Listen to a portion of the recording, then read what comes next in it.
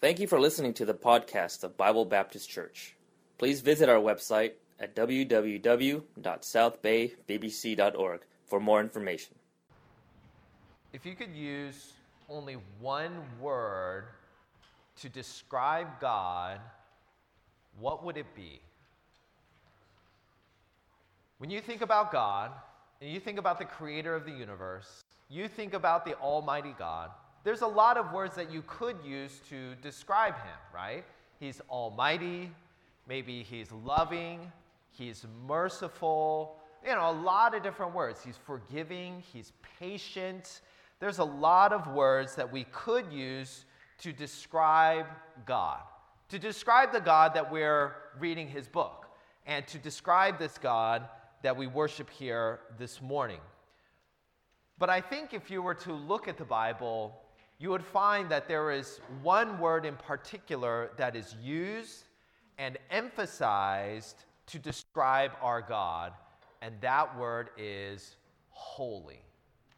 Revelation chapter 4, verse number 8 says, "And the four beasts had each of them 6 wings about him, and they were full of eyes within, and they rest not day and night, saying, Holy, holy, holy, Lord God Almighty, which was and is to come." You'll notice that 3 times this word holy is used to describe God. When you use a word, you mean what it means, but when you say it twice, you're kind of really emphasizing that it's not just holy, it's holy, holy. Just like when you describe the weather, it's hot. No, you don't understand. It was hot. People understand. Yeah, it was hot. Like yesterday, it was raining. Yeah, no. It was raining. When you say it like that, people understand. Oh, it wasn't just raining. It was raining. Imagine if somebody said, it's raining yesterday. People will be like, oh, okay, I get it. I mean, it's raining like it's never rained before. Imagine this word being used to describe God as holy. He is holy, and that will be sufficient. But then it's used again. He is holy. And then again it's emphasized. Holy is the Lord God Almighty. Do you get the idea that God wants us to know that he is holy? 1 Peter chapter 1, verse 15 says, "But as he which hath called you is holy, so be ye holy in all manner of conversation, because it is written, Be ye holy, for I am holy." Our theme for the year is pleasing God with faith. And we're thinking about pleasing the Lord this morning in the verses. But I think it's clear we cannot please a holy God in unholiness. We cannot please a holy God without being holy ourselves. You're there in Ephesians chapter 5 and verse number 3. It says, "But fornication and all uncleanness and covetousness, let it not be once named among you, as becometh saints." That word saint there is a word that I'm sure all of you know the word, of course, and maybe when you say the word, different people think about different things, but the word saint means holy. That's what it means. So whenever you see in the Bible, it talks about saints, it means holy. Those that are set apart, those that are sanctified. Here, the context, of course, is that believers are holy. They are holy because God made them holy. God saved them. They trusted in Christ as their Savior. God cleansed them from their sins, and they have been made holy. And there's a few words here that describe what doesn't fit with saints or holiness. Of course, the word sin always comes to mind. It's been said that sin is anything that we say, think, or do that displeases God. Now, I don't know if that's how God would define sin, but I think we get the idea that if we have sin, there's no way we could please God because sin displeases God. We know that it is impossible to please faith without God, but did you know that in Romans chapter 14 it says, "Whatsoever is not of faith is sin." So in a way, it's synonymously when we say pleasing God with faith, we're saying we need to please God in holiness. God tells us that we should abstain from sin. that we should live in purity.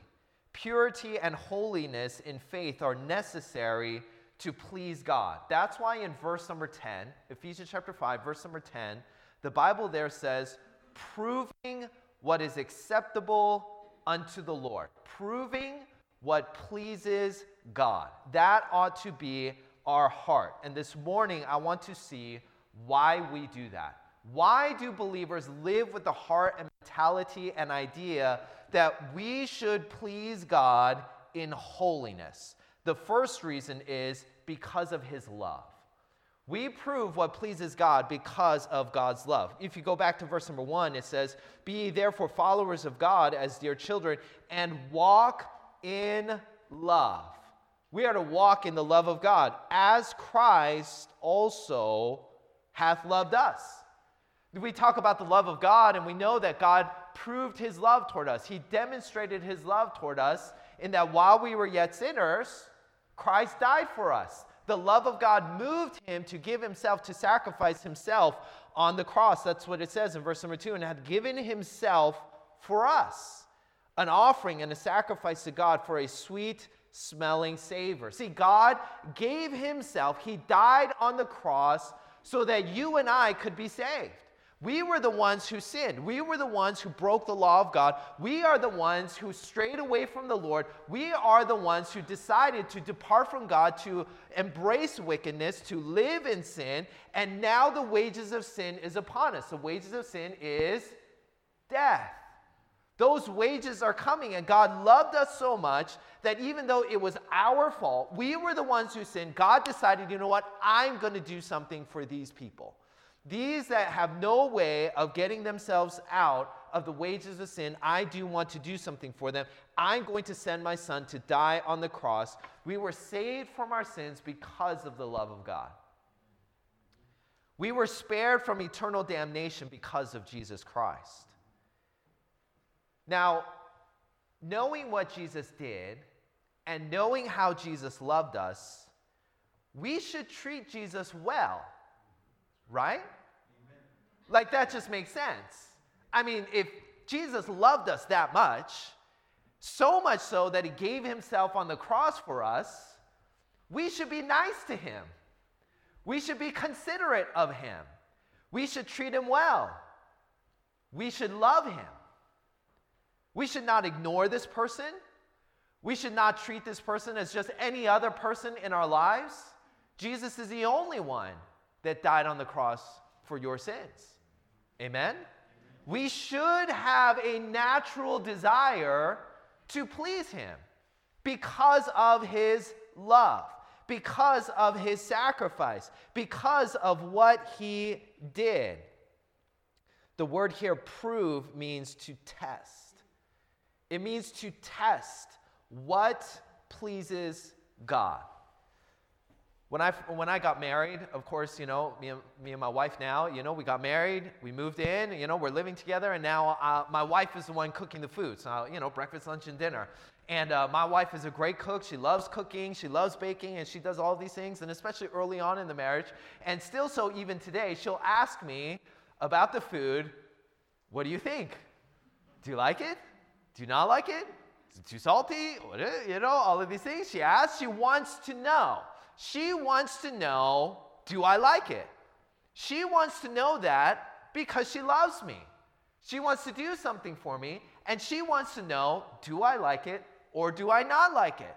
Now, just to be honest, my wife is a great cook, so whenever she would ask the question, do you like it? I would say, yeah, I like it. It's good. I said it so many times. She's like, I don't know. You say everything is good. But I was like, it is good. Everything's good. I'll tell you when it's not good, okay? And, that's a natural kind of relationship when you have love. When one person loves another person, that question comes out. What do you think? Do you like it? If you love God, the natural question that comes out is, God, what do you think? Do you like it? Do you not like it?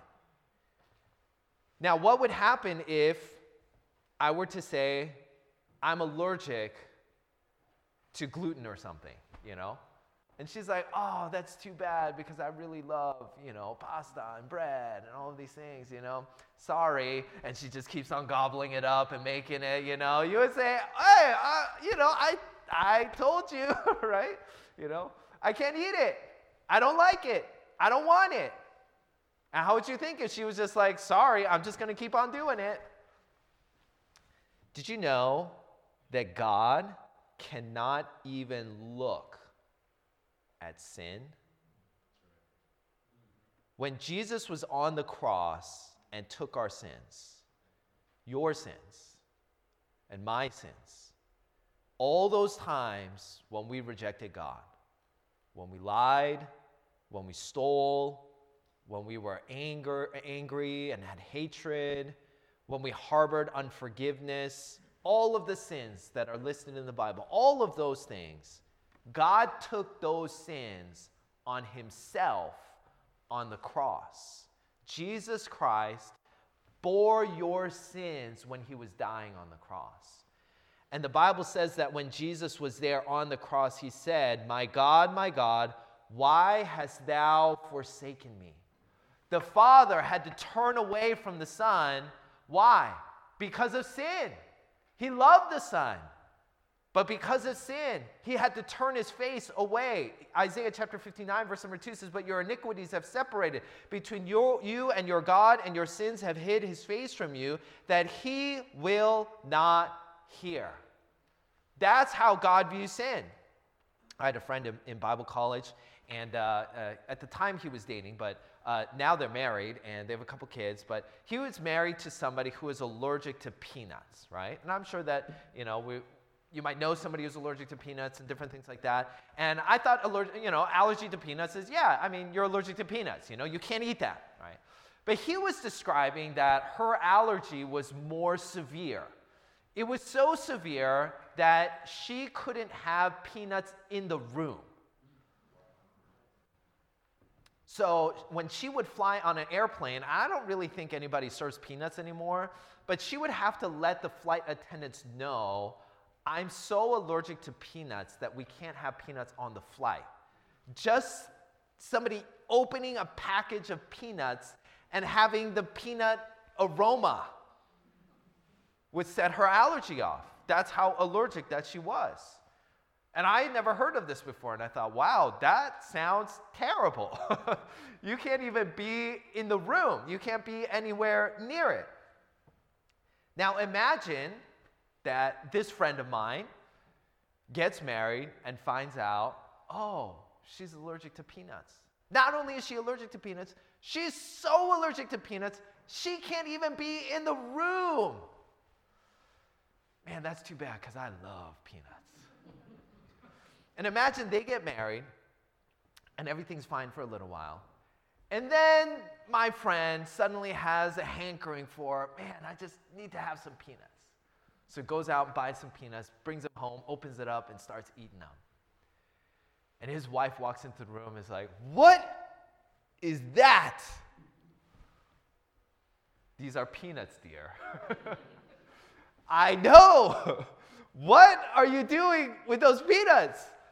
Sorry, honey, I just love peanuts so much, and I couldn't help it. So I'm just gonna eat it, okay? Don't worry about it, okay? Imagine if he were like, what's the big deal? I've been avoiding peanuts this whole year. Can I have peanuts just one time? What's the big deal? I love peanuts, and I just want to have these peanuts just this one time. Just one time. Isn't that okay? I mean, I do it 364 days out of the year for you. This one day, can't I just have this day to enjoy by myself? We would all know the foolishness of that statement, right? Because peanuts are an abomination to her.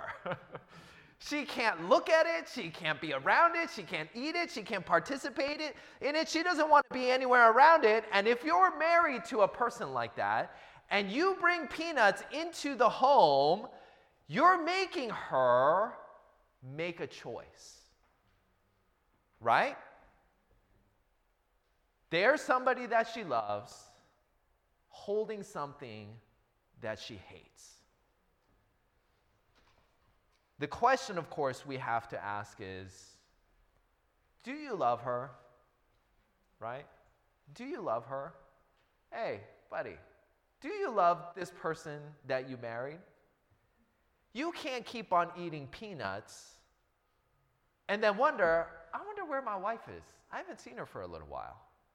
Where's my wife? I know she says she doesn't like peanuts, but come on, I haven't seen her for a little while. We're surrounded by sin and tolerance of every wicked thing. And it makes it easy for us to just think that it would be okay because everybody else is doing it. That it's okay because it's just a little bit. That it's okay because it's not a big sin. But the big question is, do you want to please God? And if God has that kind of reaction to sin, we've got to make a choice in everyday living. We prove what pleases God because God loved us. Because of God's love, we ought to love him in return. And that causes us and moves us to prove what is acceptable to God. God, do you like this? God, do you like how I'm living? God, do you like what I'm doing? God, do you like what I'm saying? God, do you like what I'm thinking?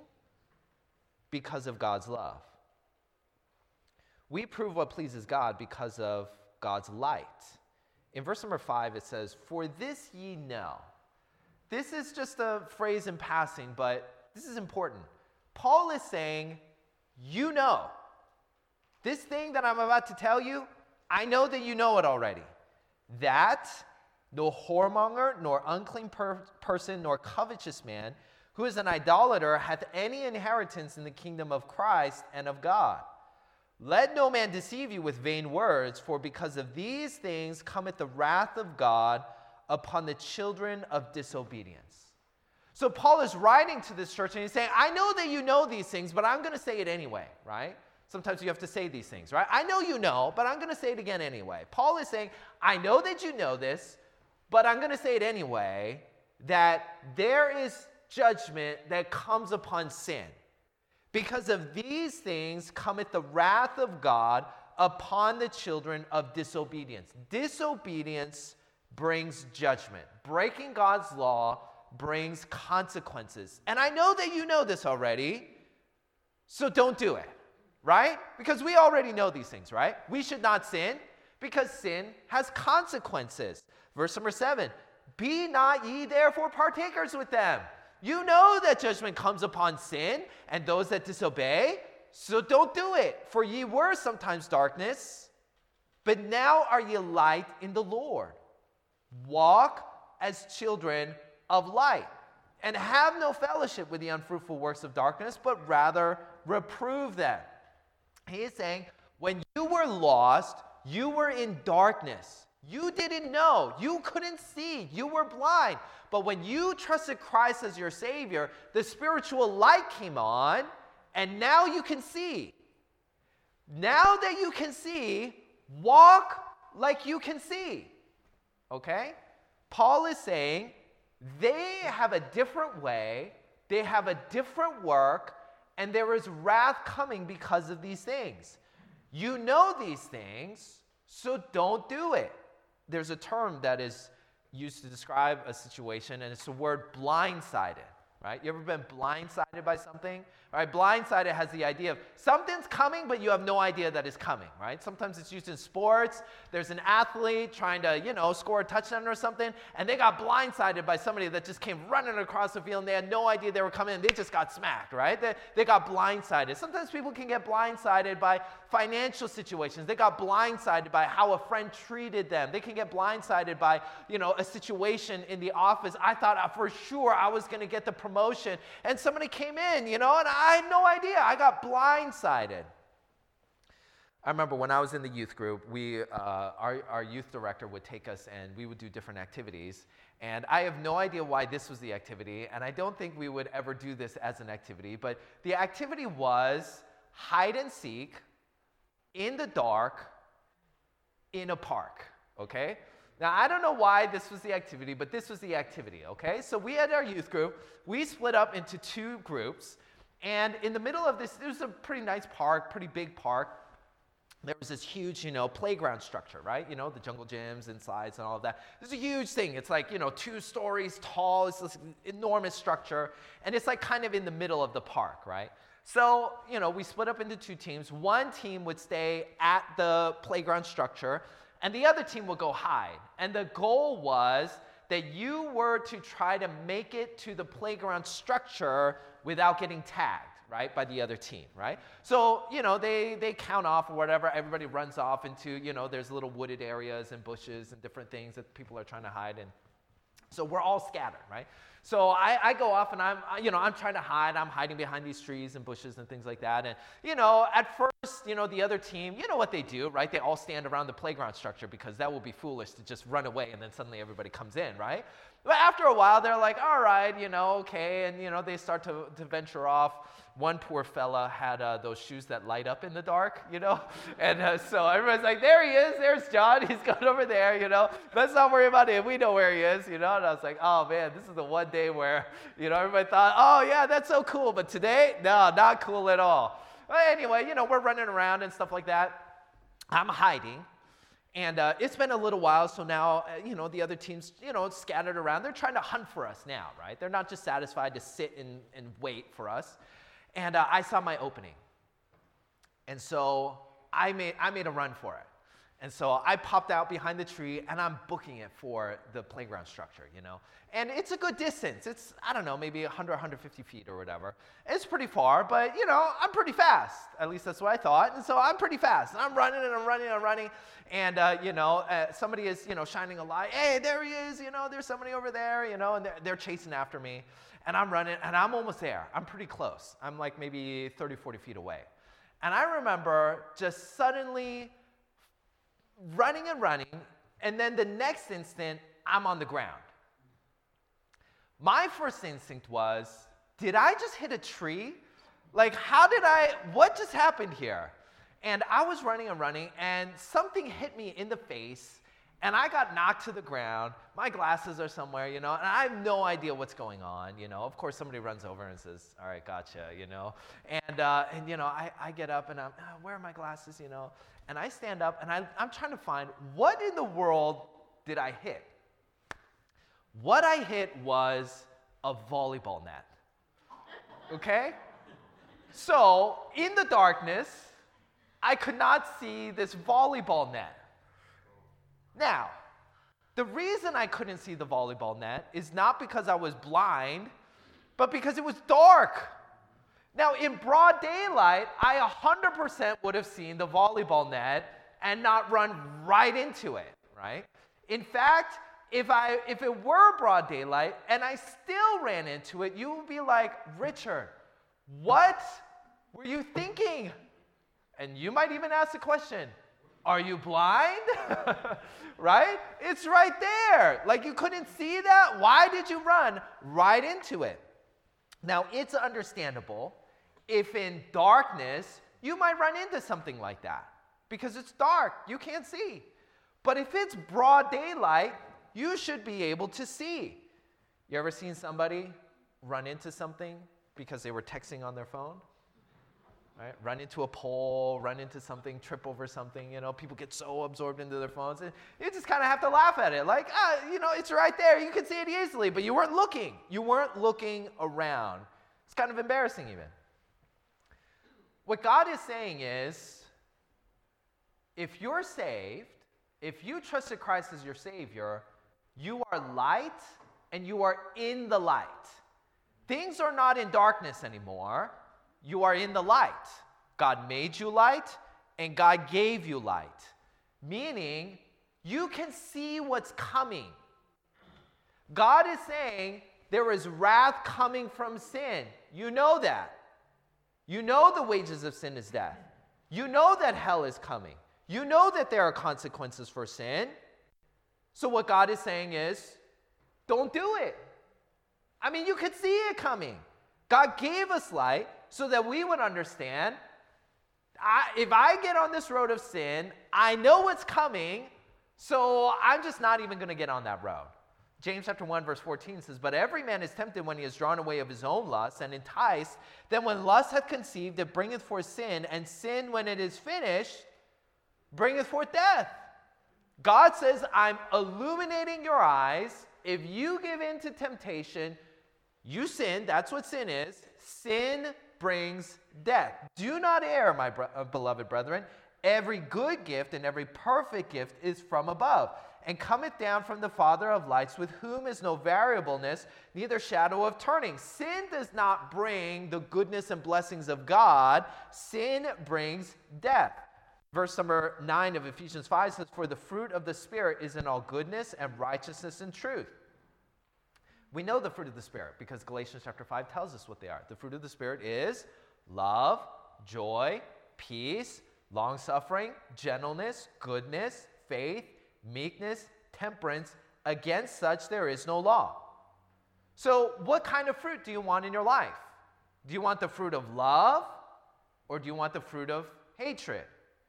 Do you want the fruit of joy or the fruit of sadness? Do you want the fruit of peace or the fruit of war and conflict? Do you want the fruit of long-suffering or impatience or anxiety? Do you want the fruit of gentleness or harshness? Goodness or evil? Faith or fear? Meekness and temperance or lacking self-control? What kind of fruit do you want to have in your life? I think we would all say, yeah, I want the fruit of love. I want the fruit of joy. I want the fruit of peace. I want the fruit of long-suffering. I want all of these things. That's why God says, proving what is acceptable unto the Lord. Go to God and prove what pleases him. Because what displeases him is sin. And sin brings forth death. I remember when I got COVID, right? Many of you have had COVID. And some of you had it. My wife and I, we were pretty sick. And just to be honest, I didn't actually think it was COVID until one of our kids got a test back and it came back positive. And we were like, oh no, she tested positive for COVID. Maybe that's what we have.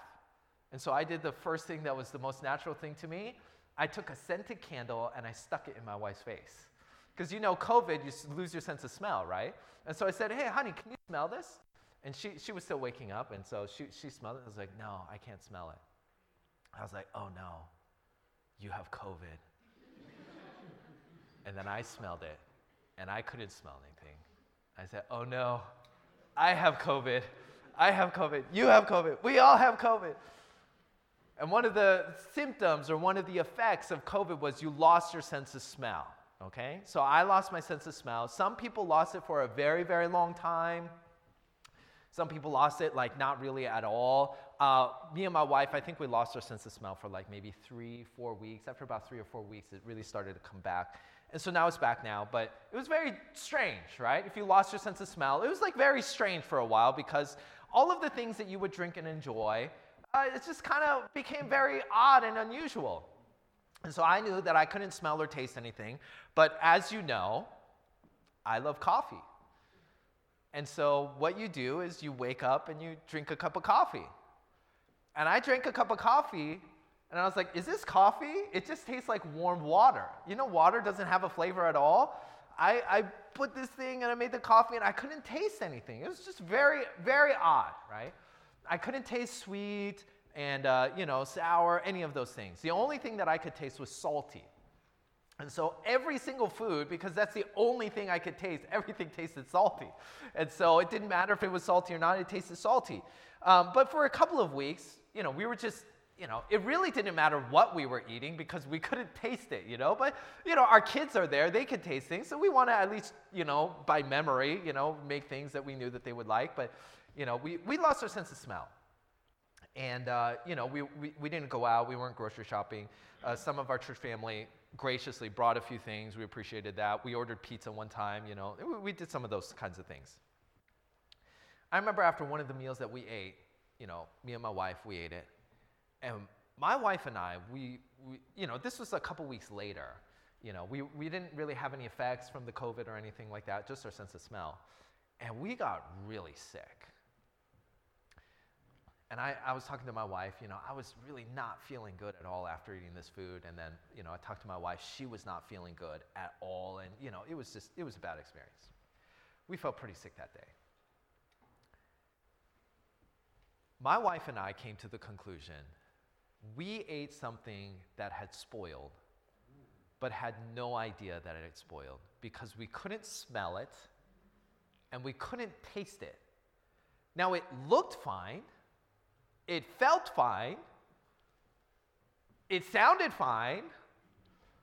But we couldn't taste it or smell it in any way.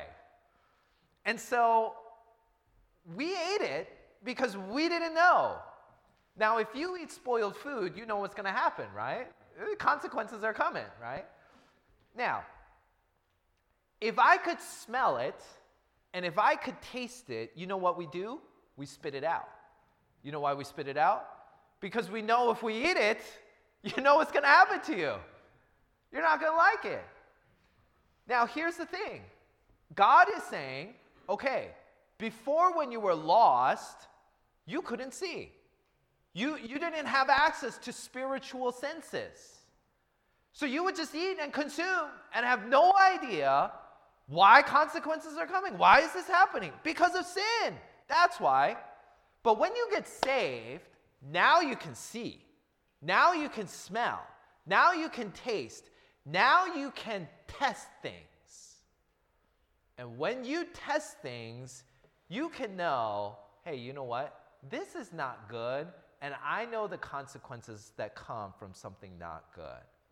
So I'm not going to do it. Romans chapter 6 says, "For when you were the servants of sin, you were free from righteousness. What fruit had ye then in those things whereof ye are now ashamed? For the end of those things is death." You used to live in sin because you were lost. When you were lost, you could do all of those things.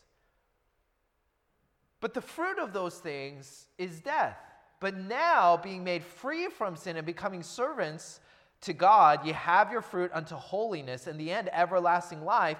For the wages of sin is death, but the gift of God is eternal life through Jesus Christ our Lord.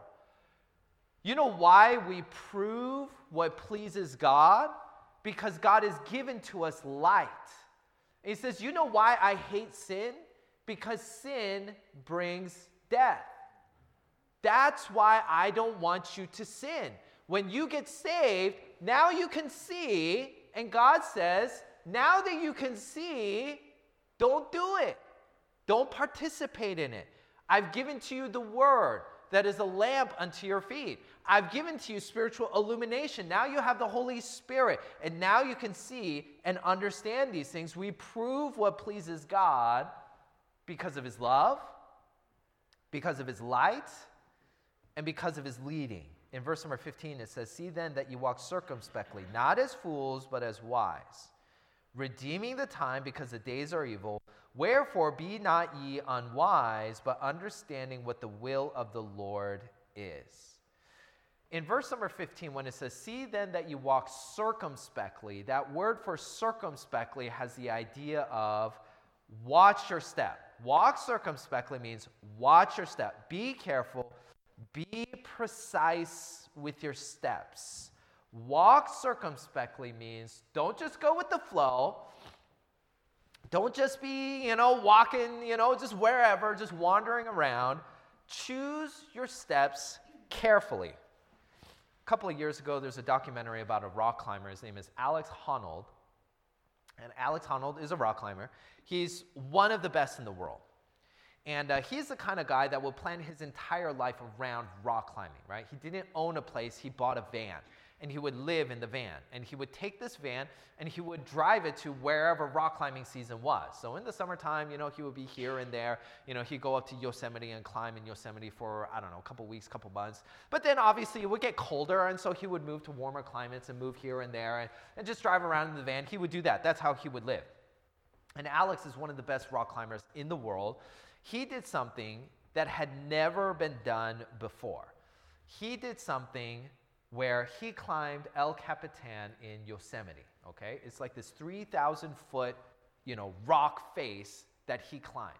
right? Now, he's not the first to climb it. People have climbed it before. And you know rock climbing, right? Rock climbing is, you see these people, they have the little clips, they have the rope and stuff, and there's two of them. They go up together and they clip things in. And, you've seen rock climbing.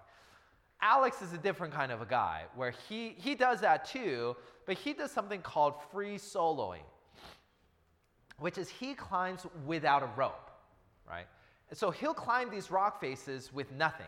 He just climbs it, and all he's got are his shoes, his hands, and a bag of chalk, and he'll just climb all the way up the mountain, which, of course, as you know, is very dangerous because if you slip, you're dead.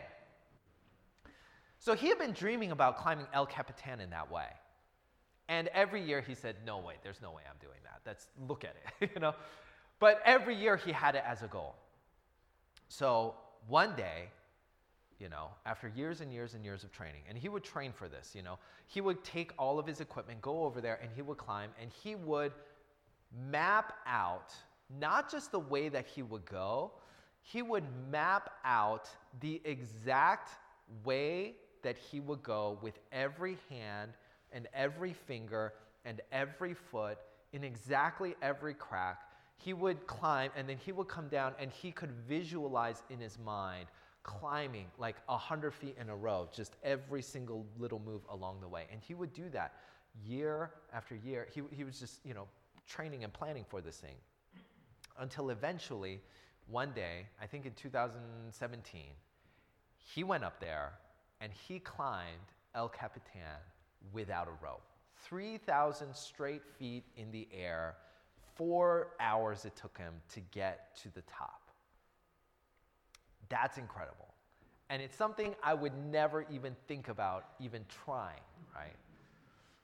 But if you're going to be Alex and you're going to be climbing, you're not just going to go up and be like, well, I hope I make it to the top.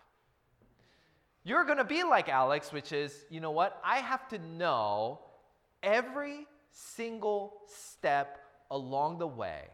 Because I don't want to get up there and be like, I hope this works. You don't want to be 1,000 feet up in the air and thinking, I hope it works. Maybe it'll be okay. I'm sure it'll be fine. Right? That's not how you would approach rock climbing without a rope. Right? You would think, I have to know for sure that this works. And he did it so much that he knew exactly where he was going to put every hand, every finger, every toe, all the way up along the way. Thousands and thousands of little steps along the way. The word here for circumspect means with exactness. Imagine you're living life as a climber on a mountain with no rope. You would want to make every decision precise because one wrong move could send you to your death, right? The Bible says, for the wages of sin is death. If we treated this verse the same way Alex treated a rock, knowing one wrong move will kill me, one wrong move would bring me death, we would be more serious about our Christian life. We would be a little bit more concerned about making sure every choice and every decision that we make is the right move. Not just, whatever. See, everybody else is doing it. I'm sure it'll turn out fine. Don't worry about it. When we're dealing with things that bring death, we treat it very seriously, right? One cancer cell is treated very seriously because we know cancer brings death. So we want to get rid of it. If you walked into your doctor's office and you said, I got bad news, you have cancer, but don't worry about it, it's just a little bit, you would say, I don't want a little bit, I want none of it. I want zero. I don't want any of it. You would think, doctor, a little bit is not okay, right? The wages of sin is death. When you go back to verse number 3, now when you consider all of these things, God's leading away from death into life, God's light that he he's given to you and the love that he has, it makes more sense now when he says, but fornication and all uncleanness and covetousness, let it not be once named among you, as becometh saints. Holiness and sin do not go together. Pleasing God and sin cannot be in the same space at the same time. Once sin enters, pleasing God leaves. When you please God, sin has left. There's no two ways about it. That's why Paul says, let it not be once named among you. If we're going to please God, we've got to have this attitude. Let it not be once. You know how we can have that kind of attitude? Just looking to God and understanding, wow, look at God's love. Look at the light that he's given to me, because he's trying to lead me away from death and into life.